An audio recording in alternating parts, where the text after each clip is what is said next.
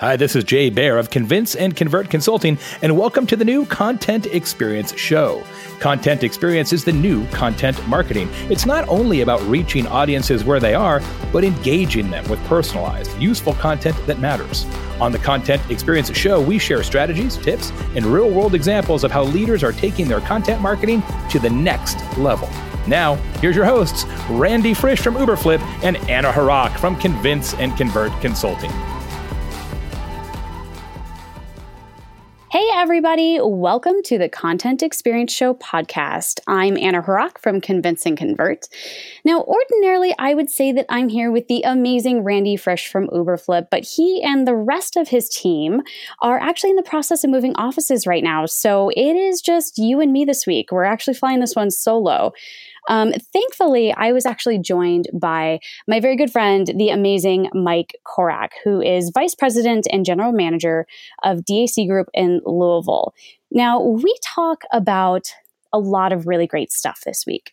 And it's a lot of stuff that we haven't talked about on the Content Experience Show before. We talk a lot about personalization and local search. And we talk about getting people all the way through that customer journey with a brand, and then kind of forgetting as marketers that there's still more to go. Just because we've gotten them to the point of conversion or to the point of purchase doesn't mean that they're actually going to convert. So we talk a little bit about how that experience at the end is actually so critical, and even just how localized content and local search content efforts can really just help brands grab some of that low-hanging fruit.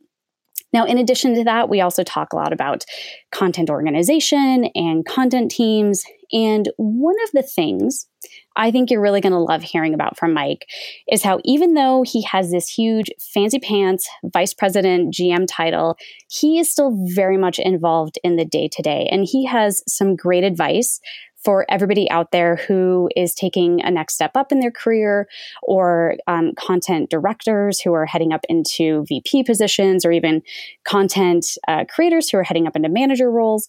He has a lot of great advice for how you can still sort of take that huge step up without really losing the edge that you have and really losing the understanding of the day-to-day. So it's a great show today. Let's go ahead and bring Mike in.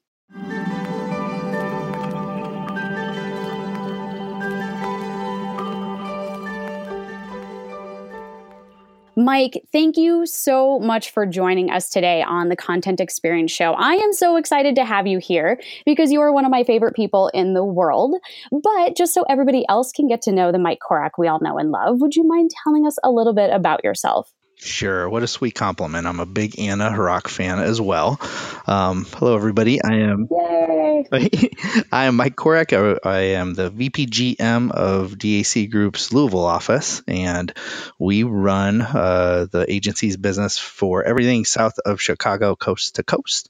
And for those not familiar with us, we specialize in performance marketing online and work with clients where location matters. Most of our clients have some sort of physical footprint and need to transact both online and offline. So you just kind of dropped a massive title on everybody. But one of the things that I think everybody needs to know is how, even though you are VP and you are general manager of DAC's Louisville office, you can get down into the weeds and you know how to pull the levers just like any practitioner does.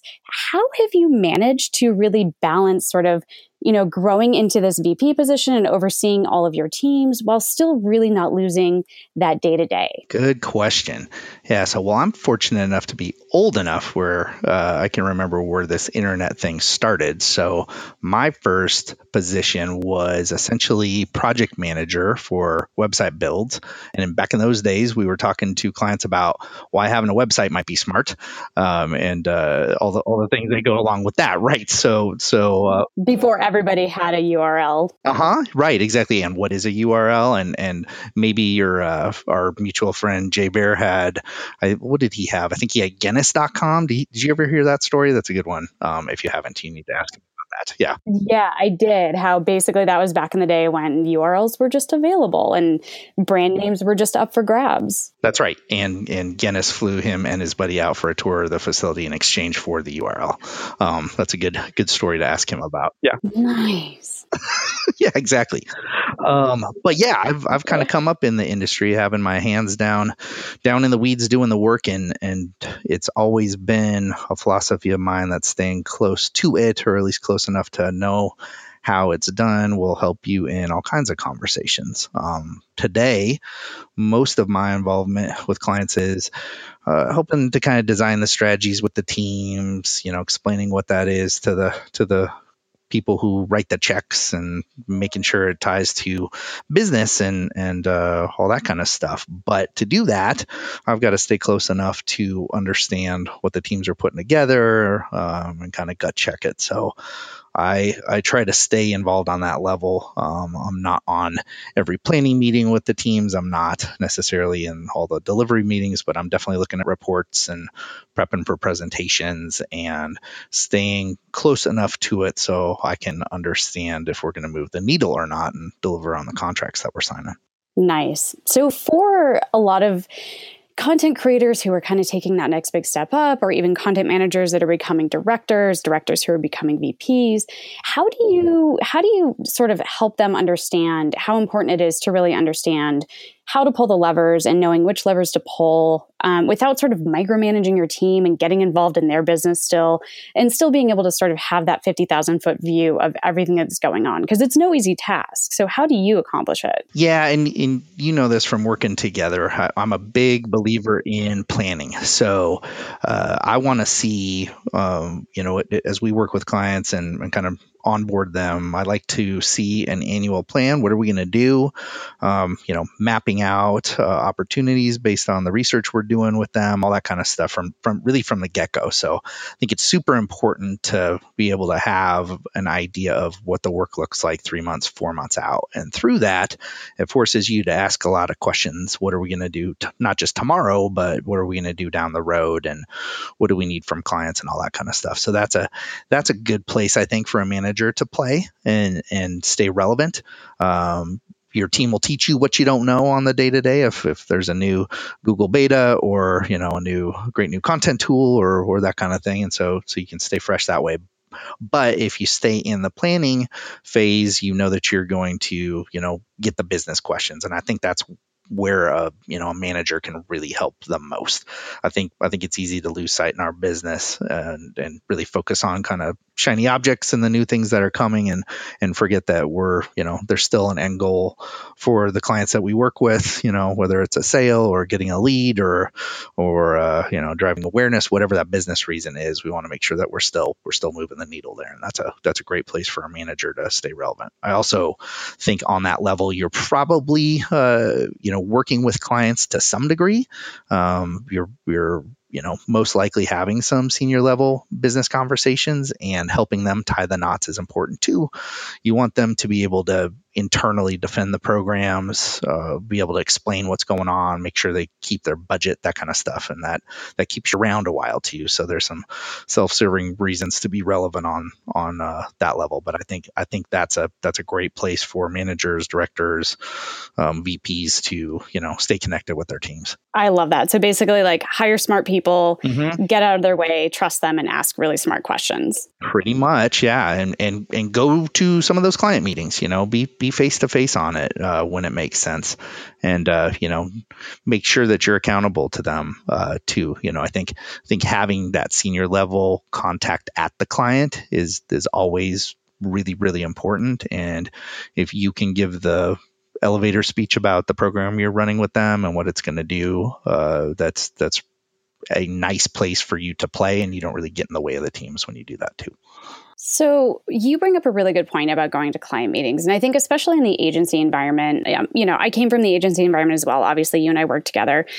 One of the things I think, unfortunately, sometimes as agency people, we get so caught up, at least on the delivery side, we get so caught up with, making recommendations to the client and, creating programs that we think are going to be best, that sometimes we really forget to think from the client's perspective. So based on your experience and, sitting in all these meetings and sort of being in the middle of the client and the delivery teams, what would you say to content teams who are maybe thinking too much about delivery? And if you could spin it around and help them sort of see from the client's perspective, what would you say to them? Like, what's some advice you would give? Yeah, it's a good question, and I like how you frame that to sort of spin it around and put yourself in their shoes. Even if you have a client contact that's got a content title, they're still accountable to some sort of business metrics. So that's really the way I think you can rally that conversation and make sure it's relevant to them. They've likely fought for budget at that point, put something together internally to sell the idea of a good content program and what it's going to do for them. And I think where delivery teams, especially on the agency side, can get caught off guard is they, like you're saying, are focused on, what's due on Friday and what do I need to get it done, that kind of thing, but aren't always thinking about what's this going to actually produce and make sure that you're having the business impact that you need to, because that's the part keeps your bills paid and might be the most important. I know, just that little thing. So, clients love, especially in the content game, boy, don't they love production. It's hard to do, right? And when you're helping them in volume or even if it's just on the content strat side, creating really smart plans and tying it all together, that has big value. But at some point, somebody with a finance title is going to look at that contract and say, hey, did we get that much business from this money that we spent? And if the answer is no, you probably are replaced at some point. So, asking your contact, hey, when you go to your weekly department meeting, what are they talking about? how are you being held accountable to this? Those are the really important questions, I think, to make sure that you can answer those and your delivery teams know the answer to those too. Yeah, I think it's so funny how, especially on the agency side, I think sometimes we forget that it's not just our job to deliver amazing work and to help clients achieve their goals, but it's about, really making our clients look like rock stars to their internal teams too, and just how far that can get you. Yep. No doubt about it. That's the trick. All right. So last question before we jump into a quick break here to hear from our sponsors. When it does come to producing content for clients, obviously, sometimes it can be a little bit expensive. And I think some clients are a bit unprepared for how much that content execution actually costs. So what are some tips that you would impart onto content teams for how to better sell content and justify that expense to clients? Yep. Great question. So I keep going back to this planning crutch. Are you surprised? But let's start there. It is true, and that's the place to start the conversation, right? So when I'm either involved directly or coaching my teams on that, we like to set some of those expectations way up front. In fact, we may even do it in the sales process to really understand, help them understand what it's going to take. Because you and I have both been there. The last thing you want to do is have a awesome content strategy that would work, and then you find out they have a budget to execute on about 10% of it. Mm-hmm. And if you knew I know, right? And if you knew it up front, you would make a plan that would do something with that 10% budget. But if you have unrealistic expectations, they can't do it. It ends up being just great ideas on paper. So what I like to make sure is happening is that those expectations are set up front, and it's not just content production, right? We have to think about, in most cases, some sort of media behind it, or promotional kind of budget too that may go with it. So we like to talk about the campaigns that might happen as they're designed to, and talk about different ideas on how to both produce and promote and really get that stuff on paper so they know. And if you can get ahead of it, even if you don't know what the campaigns are, and you can just make them be marks on a calendar and put some general budget around them, it really helps them on their side. And as you know, most companies you work with can't just come up with money. They need to justify it in some way too. So if you can give them a head start, quarter 2, 3 out, and they know sort of what is coming down the pipe, I think you set them up for success too, and you can at least alleviate some of those concerns that might come up. And then I like to let people know what's behind it. So I like to be transparent around hours, say, okay, if we make a video, here's kind of what that looks like for something you're talking about. It usually takes this much time. And if you can show them the effort behind it, that's a lot of times, especially if your client contact comes from the content world in any way, they can grasp onto that, and that's something that makes the price tag not feel so big, because they can understand what that effort is. Okay, we need a brief, we need these different components of it. We're gonna have to pay for talent, that kind of thing.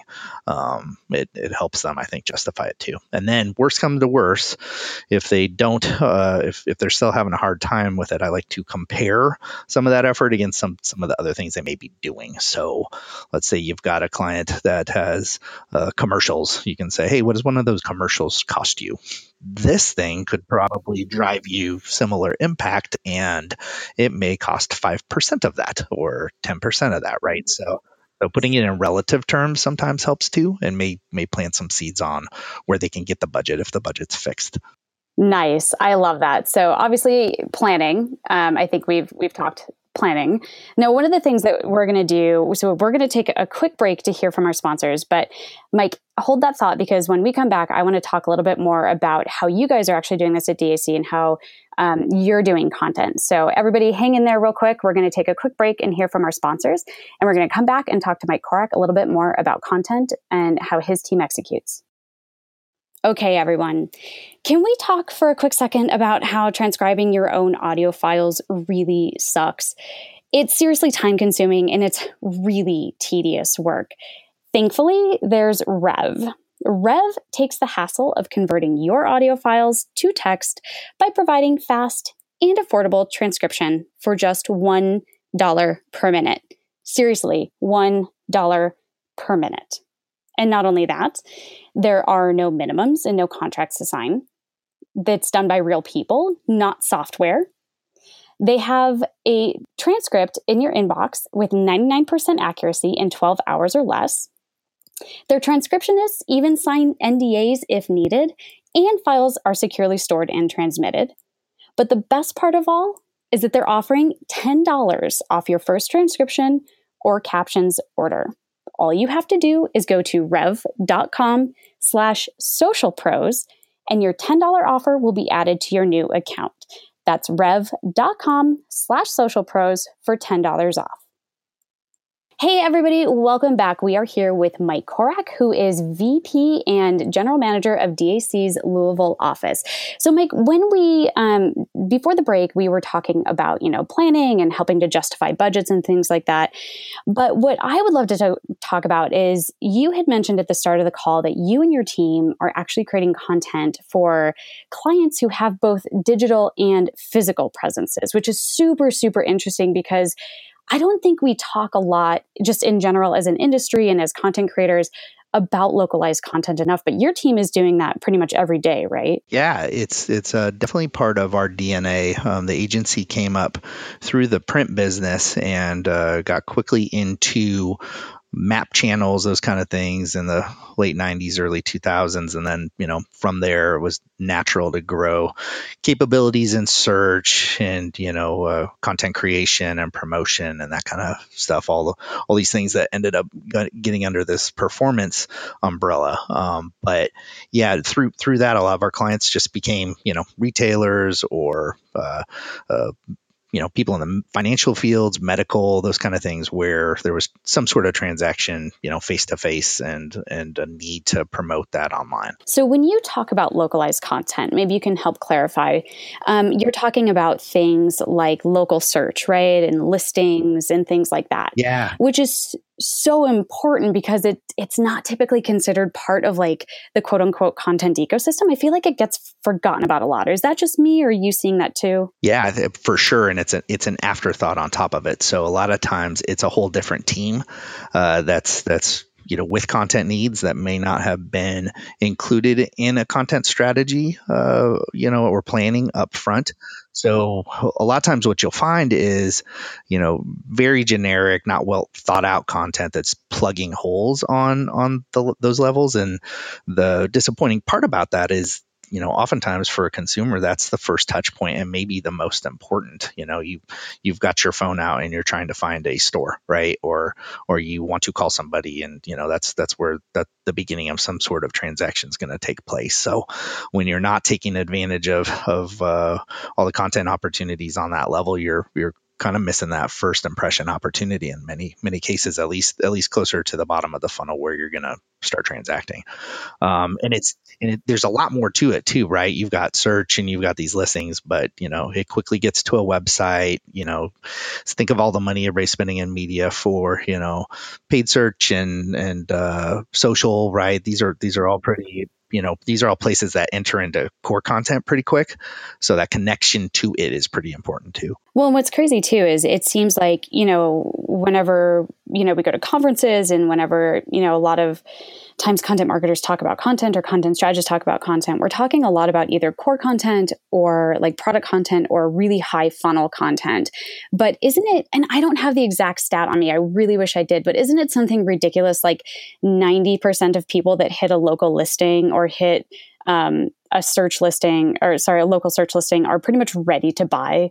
It's something ridiculous like that, right? Yeah, I mean it's super low on the funnel. Yeah, and it is. I know what stat you're talking about. I think it's 90% have intent at that point, and then, gosh, I saw a stat the other day that said nearly 50% of some companies' transactions are have that touch point involved, which is pretty wild. Well, and it's crazy to think that that's one of the most forgotten pieces of content that we create is that sort of like, it's a Yelp listing or, it's a Google Places listing or Google Maps, but it's like if 90% of the people, and again, this is not the exact stat, but, if that intent is so high, it's such low hanging fruit to just grab and create such a great experience for them. Yep, no doubt. And you and I have done this before, right? Print out a bunch of those touch points and throw them on a table and put them next to your content strat and your core content and see how they match up. And a lot of times they don't. And that's a big opportunity for content strategists out there to kind of think about, hey, let me really understand every touch point I've got with somebody and that their journey from maybe that listing or that, landing page through to, a question being answered or a transaction or some other engagement. And then let's see if we're telling the same story. And I think you'll find a lot of times you're not.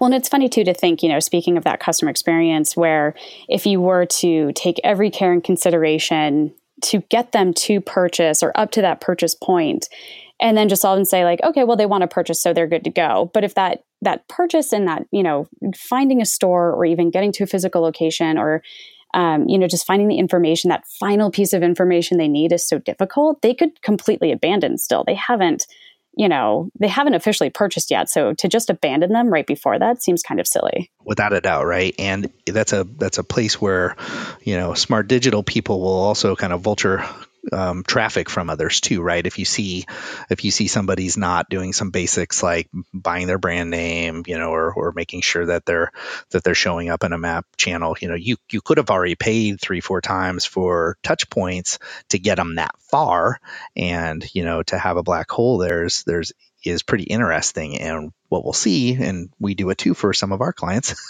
when it makes sense, but that's a good place to either create some content and try to insert it in that part of the journey, even if it's for another brand, or buy a brand name in paid search, or use some of those tactics, right, to go basically find those people that are ready, but may not be able to find the competitor's brand in some way or engage with it, and then offer them up something very similar from somebody they may have heard of, and a lot of times that's some of the most efficient traffic that you can get because those people are ready to buy.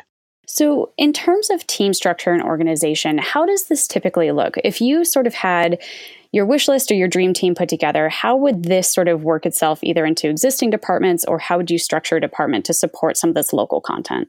Sure, that's a great question. So not unlike other campaigns, if you've got a client that's willing, we would still want to start with, a really good research phase up front that would lead into, a good content strategy and customer experience sort of plan. And I know that sounds crazy, even if it's for something like search, but to understand, customer experience and touch points and what people want is really critical. And if you can do that, then it can really inform the kind of content you're gonna make. A layer that goes on top of that when you're thinking that way would be localization too. So, how do you make a quick serve restaurant stand out from a local? a local restaurant? What are, some of the things that can happen in the content arena to do that? So if you can really understand the customer and then make it relevant to the area in some way, there's a lot of opportunity to win. So, long story short there, I think starting with a good research phase and also auditing and looking at competitors and looking for holes is all part of that process. And it's, I like to say local is really just a lens. If you still have all the tactics there that you can use. It's just a matter of, really planning it through on that level and then, working your way up to sort of core content and those strategies too, and making sure that those stories are all really working together. And then, I think once you get through that sort of auditing and planning phase, that's when you bring in the tactical people, and you can really ask, hey, SEO person, where do you need content? Here's sort of the strategy we're thinking about. Let's make sure that you get your order in, and local listings, team, where the places that we can impact with content, where are you planning on sending that traffic, media teams, here's sort of the story. What do you think you can buy? What sort of stuff are you going to need? And really make sure everybody's putting their order in. So if you go that route, content, and customer experience first, you uncover a lot of opportunities and you end up tying the story together better. If you start what most people do at just the tactic, you'd lose that opportunity to think a little bit bigger, and then you're really just filling holes. What can I do? Okay, a listing's got a place for a video and some images, and I can put this description in. Okay, let's go somebody go fill those in, right? Yeah. So a good first step for anybody who's not doing this is to literally just find those gaps, find maybe what's not optimized, find those missing videos, missing images. And then obviously as they take steps, actually bringing multiple teams together to really build out that experience, right? I think so. That's the way to do it. Yeah. And I think you get a lot further quicker when you take that sort of approach. Because again, a lot of these teams are disjointed. The person in charge, especially on the client side and in charge of some of these things, may not ever talk to, a strategist internally. It can literally be, hey, I'm in charge of SEO and, I've got these parts in the responsibility funnel, I'm going to fulfill them and go. And, if they don't get to talk to the content strat person, there's a big miss on both sides. For sure. No, I love it. And I think, this is just something, and Mike, I'm so glad you were able to come on and talk to us about this today, because localization and local content is just not something that I think our industry talks about enough, and especially its importance within the sort of customer journey, especially. If you wouldn't mind, we would love to have you stick around for just a little bit longer. Now that we got to know a little bit about you on the professional side, we're going to ask you some personal questions. How's that sound? Look out. I'm ready. Awesome. All right. After this break, we're going to come back and we're going to talk to Mike a little bit more about his personal side.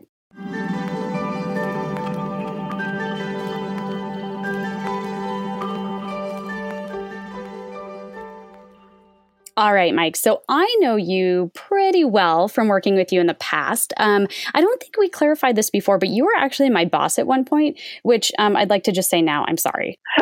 I hope you're not actually. Oh, I loved working with you. I don't know. You're like, I'm kind of sorry, but it's your fault. I'll just blame all my bad habits on you, and then it's all good. So I know you pretty well, but I would love for everybody to get to know you better as well. So we have a couple of personal questions for you. First, one of the things that I do know about you is that you love to travel and you take a massive vacation every year. Huge, huge vacation. We do. That's a true story. Yes. And it's like about 2 weeks, right? Yes. Yeah. That's the rule in our house. And as you know, my wife as well, she likes to make sure I go somewhere far where I can't be on my phone or doing emails or those kind of things too. So we actually have family time, which is important. Nice. And you also know that one of our mutual friends goes with us that has the same problem I do. So his family's pretty into that plan as well. For sure. It's really important to get some of that time out and break time in there.